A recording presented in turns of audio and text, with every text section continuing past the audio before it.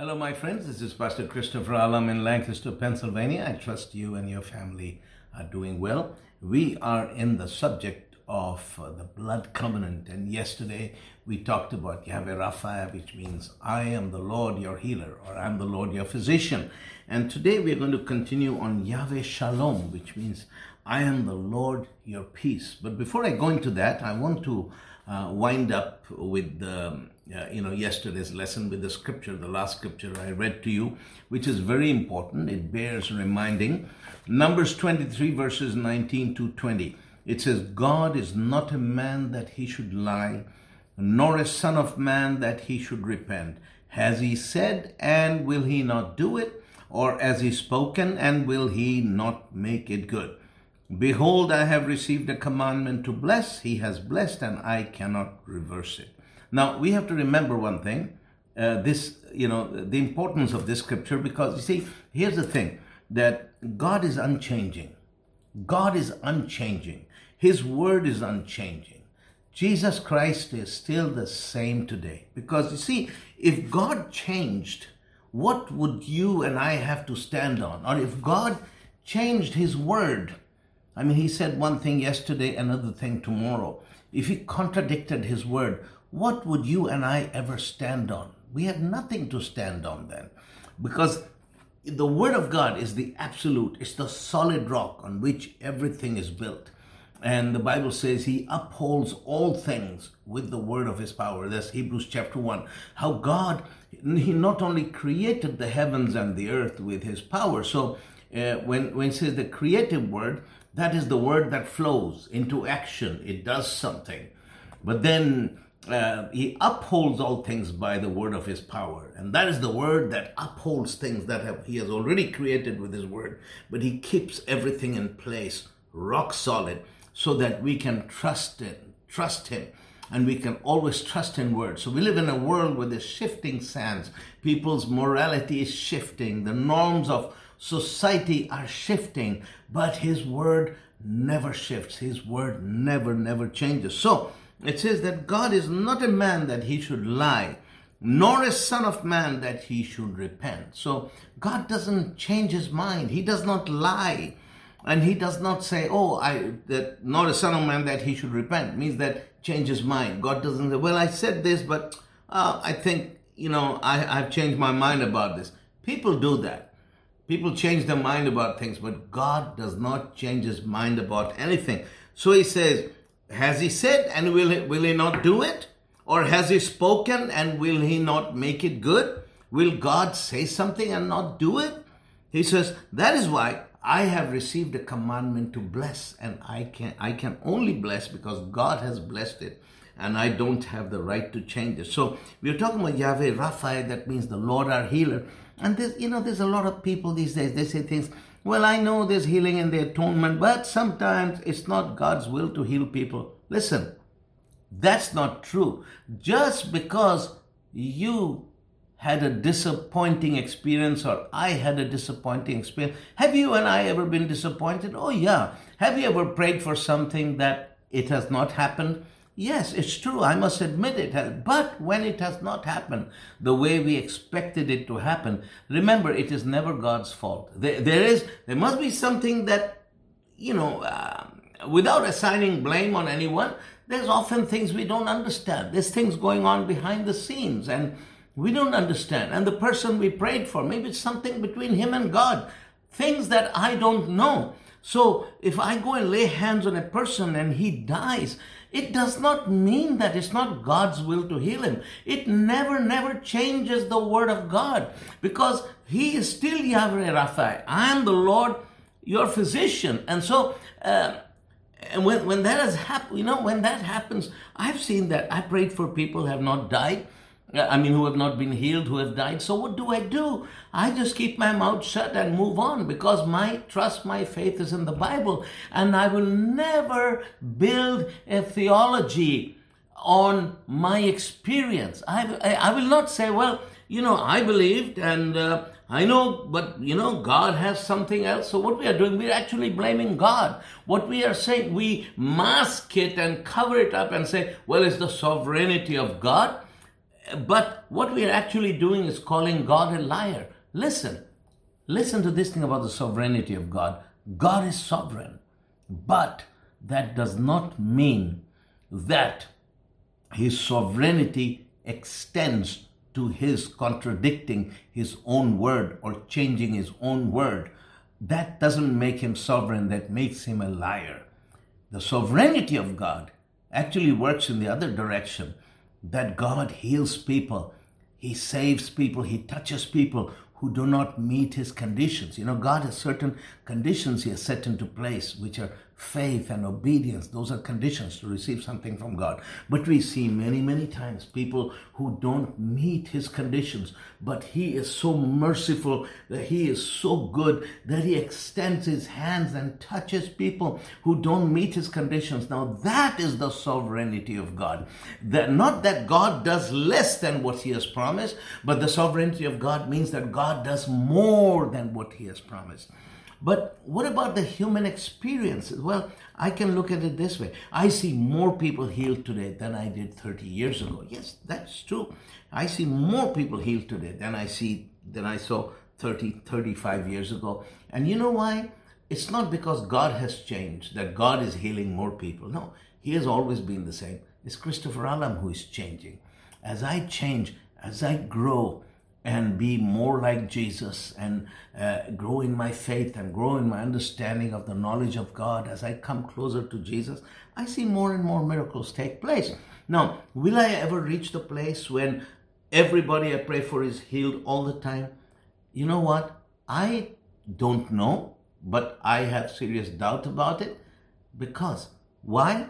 Is that though there's a growth in my faith, I'm becoming more and more like Jesus. I look at myself and I think, I praise God for what he's doing in my life, but I don't think I will ever be at the place in this life when I'll be 100% like Jesus. And I hope so. I hope it happens. And if it does happen, I'll probably be the first human being on earth who will be able to stand up and say, hey, I'm 100% like Jesus. But the moment I say that, I'm not 100% like Jesus, because suddenly this element of pride has kept up in my life, because Romans 12 actually tells us, don't think of yourself higher than you ought to, but think of yourself soberly. So how do you approach these things? We approach these things on your knees, not with theological debates and discussions and writing books and preaching sermons on, God says this, but sometimes it's not his will. No, these things should be approached on your knees with fasting and prayer, with tears in your eyes, tears of compassion for people who are suffering, hearts that seek God. Oh, Jesus, I want to be more and more like you so that can use me to touch those people who are hopeless, whose situation is very difficult. Use me. It is when we come to God with that attitude, with tears and on our knees, that is when God can use us to touch people. But those answers, those existentialist questions we have, I doubt whether we will ever know everything on this life. So I have resigned myself to this. I will never understand everything. But when I get to heaven, my questions will be answered. But then I thought, when I'm in heaven and I'm in the presence of Jesus, who's interested in those answers to those questions? Because standing in front of Jesus face to face is the culmination of all things. So sometimes, listen, as you pray for people, as you minister to people, you preach the fullness of the Word of God, that Jesus bore all our diseases, carried all our pains, and with his stripes we are healed, and God is Yahweh Rapha, and Jesus is the same yesterday, tomorrow. Preach that with boldness. Doesn't matter what happens around you. You preach that with boldness. But when you have questions, when things, you go through human disappointments, you prayed for someone dies, you know what you do? Get on your knees and weep before God, seek his face, worship God and say, Jesus, just do your work in my life. Use me more and more so you can use me to touch more people. Then you go to the person's family, the person who has died. And the Bible says, weep with those who weep, mourn with those who mourn. And that is our human existence on this earth. We serve God with all our hearts. We have great mountaintops of victory, but we also have valleys where we have unanswered questions. But through all things, we are full of hope We are full of faith and we are full of rejoicing, and we believe that the Word of God is 100% true, and it is the way God has said it is, and it cannot be any other way. So, before I go into Yahweh Shalom, let me read the scripture one more time. This is very, very important. If you want to understand and walk in healing ministry, it's very, very important. So, Numbers 23, 19 to 20, remember this. God is not a man that he should lie, nor a son of man that he should repent. Has he said it, and will he not do it? Or has he spoken, and will he not make it good? Behold, you and I have received a commandment to bless. He has blessed, and I cannot reverse it. I will only open my mouth and say what God says, even if it goes against my understanding or my experience.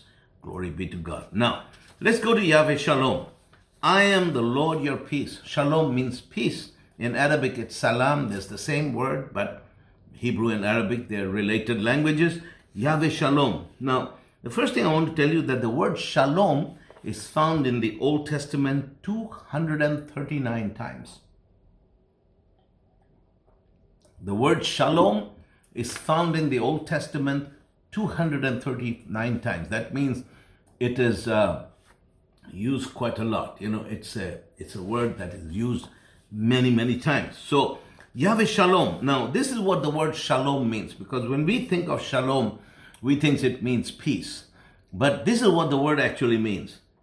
It means favor. Shalom means having favor. You know how the Bible says that Jesus, he had favor with God and with man. So shalom means favor. Shalom means good health, mental and physical health. Shalom means favor with God and with man. Shalom means good health, mental and physical. Shalom means peace. Peace is the absence of turmoil, the absence of war, the absence of conflict, when everything is still inside you and also outside you. That is peace. And sometimes that peace, when you have the peace of God, you will have it inside you, even if it's not there outside you. So, shalom means favor, good health, peace.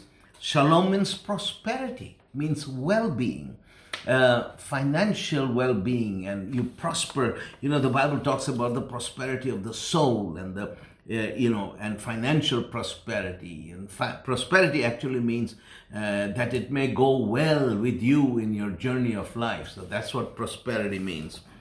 Shalom means rest. When your mind, your soul, your heart is at rest. Especially in the days we are living in, there's so much of turmoil, so much of difficulty, and people are concerned. You know, many people are asking me, what's going to happen? The economic system is going to collapse, or, oh, there's unrest and there's rioting. It's very important that in this situation, look, it is what it is out there, but we must have peace inside.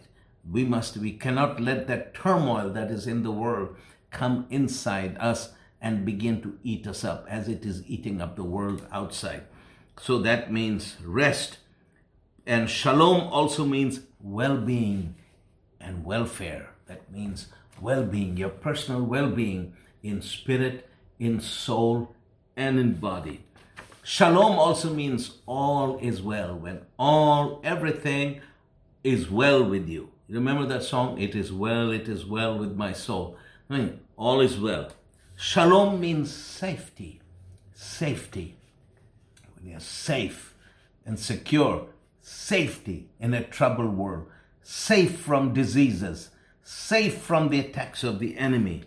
And shalom means completeness and wholeness. When you are a whole and complete person. When your spirit, your soul, your body are in harmony with God and with His Word. So that's what shalom means. So shalom is it's a word that is big, a word that has many facets of meaning. It's like a diamond. When you have a diamond, if you look at a diamond closely, a cut diamond, it has many facets, Sometimes a diamond has 72, 18, 90. I'm not a stone cutter, but it has many, many facets. And the way it is cut is that it reflects the light. The light enters the diamond, and there is a process called refraction. So it goes in every direction. So you turn around, you will see different ways the light is reflected by every facet. And your life is like that. And shalom has many, many facets. And so shalom, the most commonly used meaning or most commonly understood meaning of the word shalom is peace. But it means, as I said, it means favor. It means having favor with God and with man. It means having good mental and physical health. It means having peace and absence of turmoil, absence of conflict. It means prosperity, financial, soulish prosperity of the soul, financial prosperity, every part of your being. It means rest. That means your soul, your mind is at rest. No matter how conflicted or full of turmoil the world is, you are at rest. Well-being, that means well-being, your well-being. It is well with my soul and your welfare, well-being. Shalom means all is well with you. Shalom means safety, that you are safe and protected. And shalom means completeness, that you're complete. So let's look at some scriptures here. Psalm 25 verse 12. It says, therefore say, behold, I give to him my covenant of peace. So shalom is one of God's covenant names. So the covenant the people of Israel had with God was also, Abraham had and the people of Israel had, was a covenant of peace. It was, not just a covenant of healing. I'm the Lord that healeth thee and all that. I'm the Lord your physician, or Yahweh Nissi, which means I'm the Lord your banner of victory. But it was also a covenant of peace. It says, behold, I give to him my covenant of peace. Hallelujah. Peace, this peace, and all the different facets of the meaning of shalom, peace and rest and wholeness and good health and healing. All these things coming together are part of the covenant of peace. Hallelujah. Numbers 6:25 to 26, and there's a blessing. And in fact, many churches I know use that. Church I used to attend in Sweden used to use this at the end of every service. It says, the Lord make his face shine upon you and be gracious to you. This is actually a prayer from Numbers chapter 6 verses 25 to 26. The Lord lift up his countenance, or may the Lord lift up his face upon you and give you peace. So this was a prayer, a blessing. May the Lord lift up his face towards you and give you peace.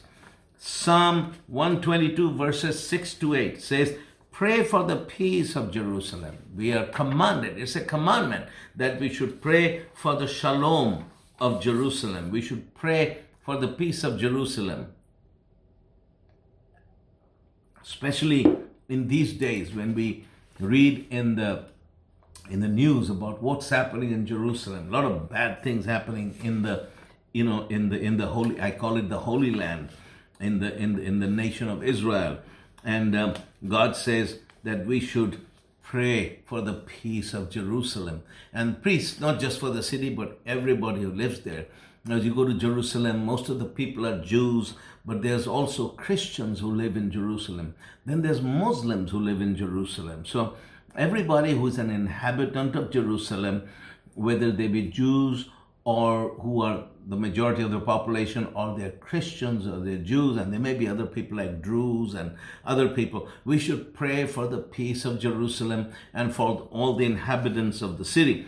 It says, pray for the peace of Jerusalem. May they prosper who love you. Peace be within your walls, prosperity within your palaces. For the sake of my brothers and companions, I will now say, peace be within you. For the sake of our brothers, we shall say, peace be upon you. So we should be praying for the peace of Jerusalem, and we shall be speaking peace over the city of Jerusalem. Amen? That's what we can do. You and I as Christians cannot solve all the problems of the Middle East, but we can always pray for the peace of Jerusalem, and we can speak peace, and peace be within the walls of the holy city and within the walls of the city. Zechariah chapter 9 verse 10. It says, I will cut off the chariot from Ephraim and the horse from Jerusalem. The battle bow shall be cut off. He shall speak peace to the nations. His dominion shall be from sea to sea and from the river to the ends of the earth. Hallelujah.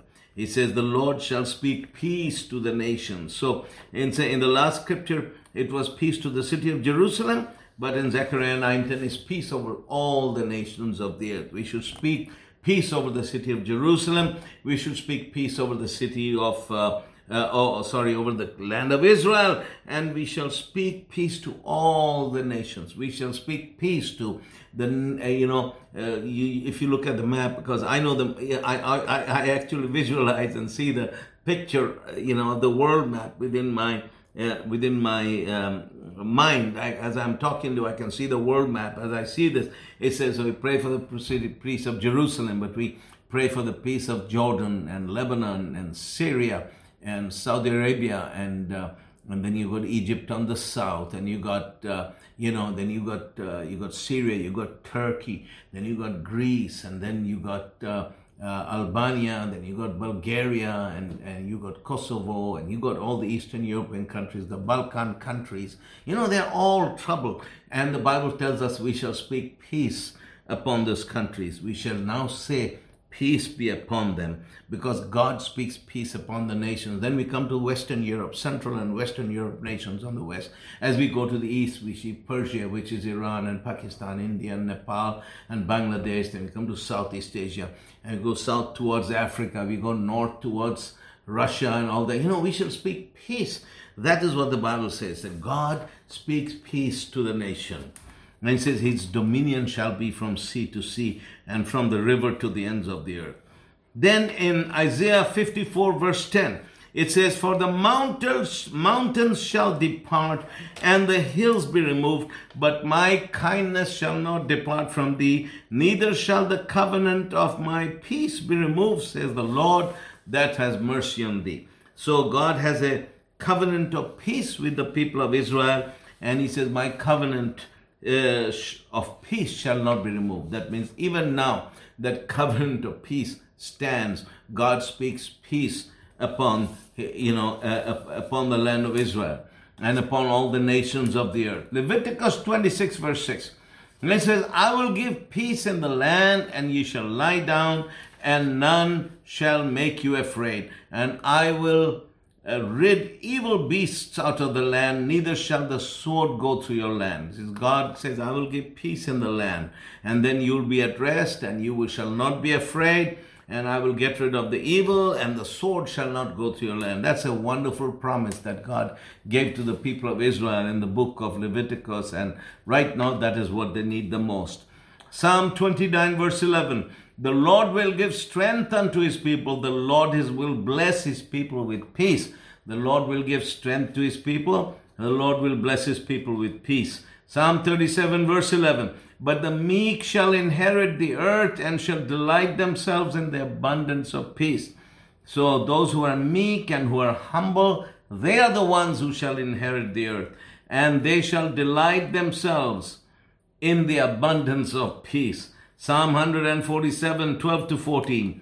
Praise the Lord, O Jerusalem. Praise the Lord, O Zion. For he has strengthened the bars of thy gates. He has blessed thy children within thee. He maketh peace in thy borders, and filleth thee with the finest of the wheat. Hallelujah. So God gives them peace within the borders. It says he talks to Jerusalem. He talks to Zion. And he says, praise the Lord, O Jerusalem. Praise the Lord, O Zion. All the people of Jerusalem and Zion, praise the Lord, because the Lord has strengthened the bars of your gates. He has blessed your children within you. He makes peace at your borders and fills you with the finest of the wheat. So, of the wheat. It says, God's perfect love and his covenant brings rest and peace to the one who believes. Israel had peace whenever they were in faith. But when they did not walk in faith, they had trouble, and the power of the covenant could not help them much. Really, if you study the story of Israel, you will see that all those covenant promises were true. And as long as they walked with God, as long as they followed His word, you can see they had peace, they had blessing, they had prosperity.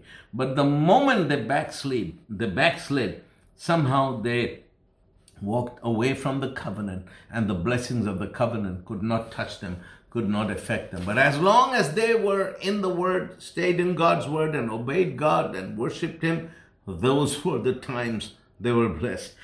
And you will see that. You will see that it goes like a cycle throughout the history of the people of Israel. When they walked with God, they were blessed. The covenant, the blessings of the covenant came upon them. But when they backslid, they walked out of the blessings of the covenant. The enemy had the upper hand and they suffered. Then they would repent and they would turn back to God, and then the covenant blessings would come upon them again. Then after some time, they backslide again, the same situation again. That's the story of Israel. Went around and around in cycles. But the point is that whenever they were in faith, whenever they trusted the word of God and they followed God wholeheartedly, they were always blessed. Hallelujah.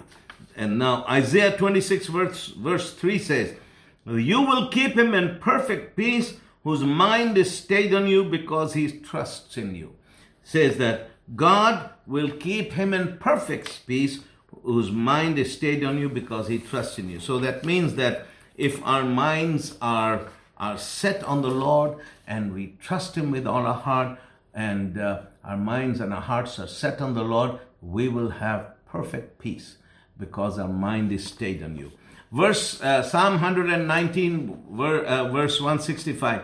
It said, "Great peace have they who love your law. Nothing shall offend them or make them stumble." Hallelujah. That means those who love the law of the Lord, nothing shall offend them or make them stumble. Those who love God's word, nothing shall offend them or make them stumble. You know, it's true. It's interesting. When you love the word of God and the word of God abides in you, you will always have peace. Doesn't matter what turmoil there is in the world or around you, you will always have peace because you love the word of God. And that's why I want to be a man who loves the word of God. I want to stay in God's word because I know I will have peace. And he says, "And nothing shall offend them and make them stumble." These days, people are so offended. People are angry. People are offended. They're angry at this and offended that. I get tired when I meet with church people and talk about, these people, Black Lives Matter is doing this, and these people, the anarchists, the Antifa is doing this. They're always upset and angry at somebody. And they're offended at some. Listen, the Bible says, firstly, your being angry and upset will not solve anything. It does not. But for you and me, our first duty is to protect our own hearts. The Bible says, above all things, protect your hearts because from it proceed the issues of life. If you and I are offended at everything that happens in the world and we carry that offense, so we become Americans or Republicans or whatever it is before we are Christians, and we get offended, we get angry at all this that's going on around us, and we carry that anger. What it does, we carry that offense because we are offended. We are angry, we are offended. And secondly, it makes us to stumble. It makes us to stumble, and then we forget that the people we are offended at, who are doing all those bad things, they are loved by Jesus just as much as you and I are loved by Jesus. It's a sobering thought. I have to remind myself constantly that those people I'm upset at, who do all these terrible things that make me angry, Jesus loves them just as much as he loves me. And he doesn't love me more than he loves them. He loves them just as much as he loved me. And when I understand that, then I begin to view people in a different light, and I begin to walk in the peace of God myself. I begin to pray more. I begin to love more. I begin to share the word of God more. I begin to pray for people's salvation. Because if your mind and your heart are in the wrong place, it doesn't matter how sincere your intentions. Listen, what happens out there, the things that you hear, the things that you see, ultimately, they begin to get you. They begin to offend you. And when that happens, you begin to stumble. And you begin to walk at a level far lower than you should be walking in as a believer. So that's why If we love the word of the Lord, we keep ourselves free from offense, from stumbling. Anyway, we'll talk more tomorrow. Let's pray. Father, I pray for my brothers and sisters. Thank you for your hand upon their lives, upon their families. I ask you to bless them, Father. Meet every need they have. Use them mightily for your glory. Father, I thank you that you are good and your mercies endures forever.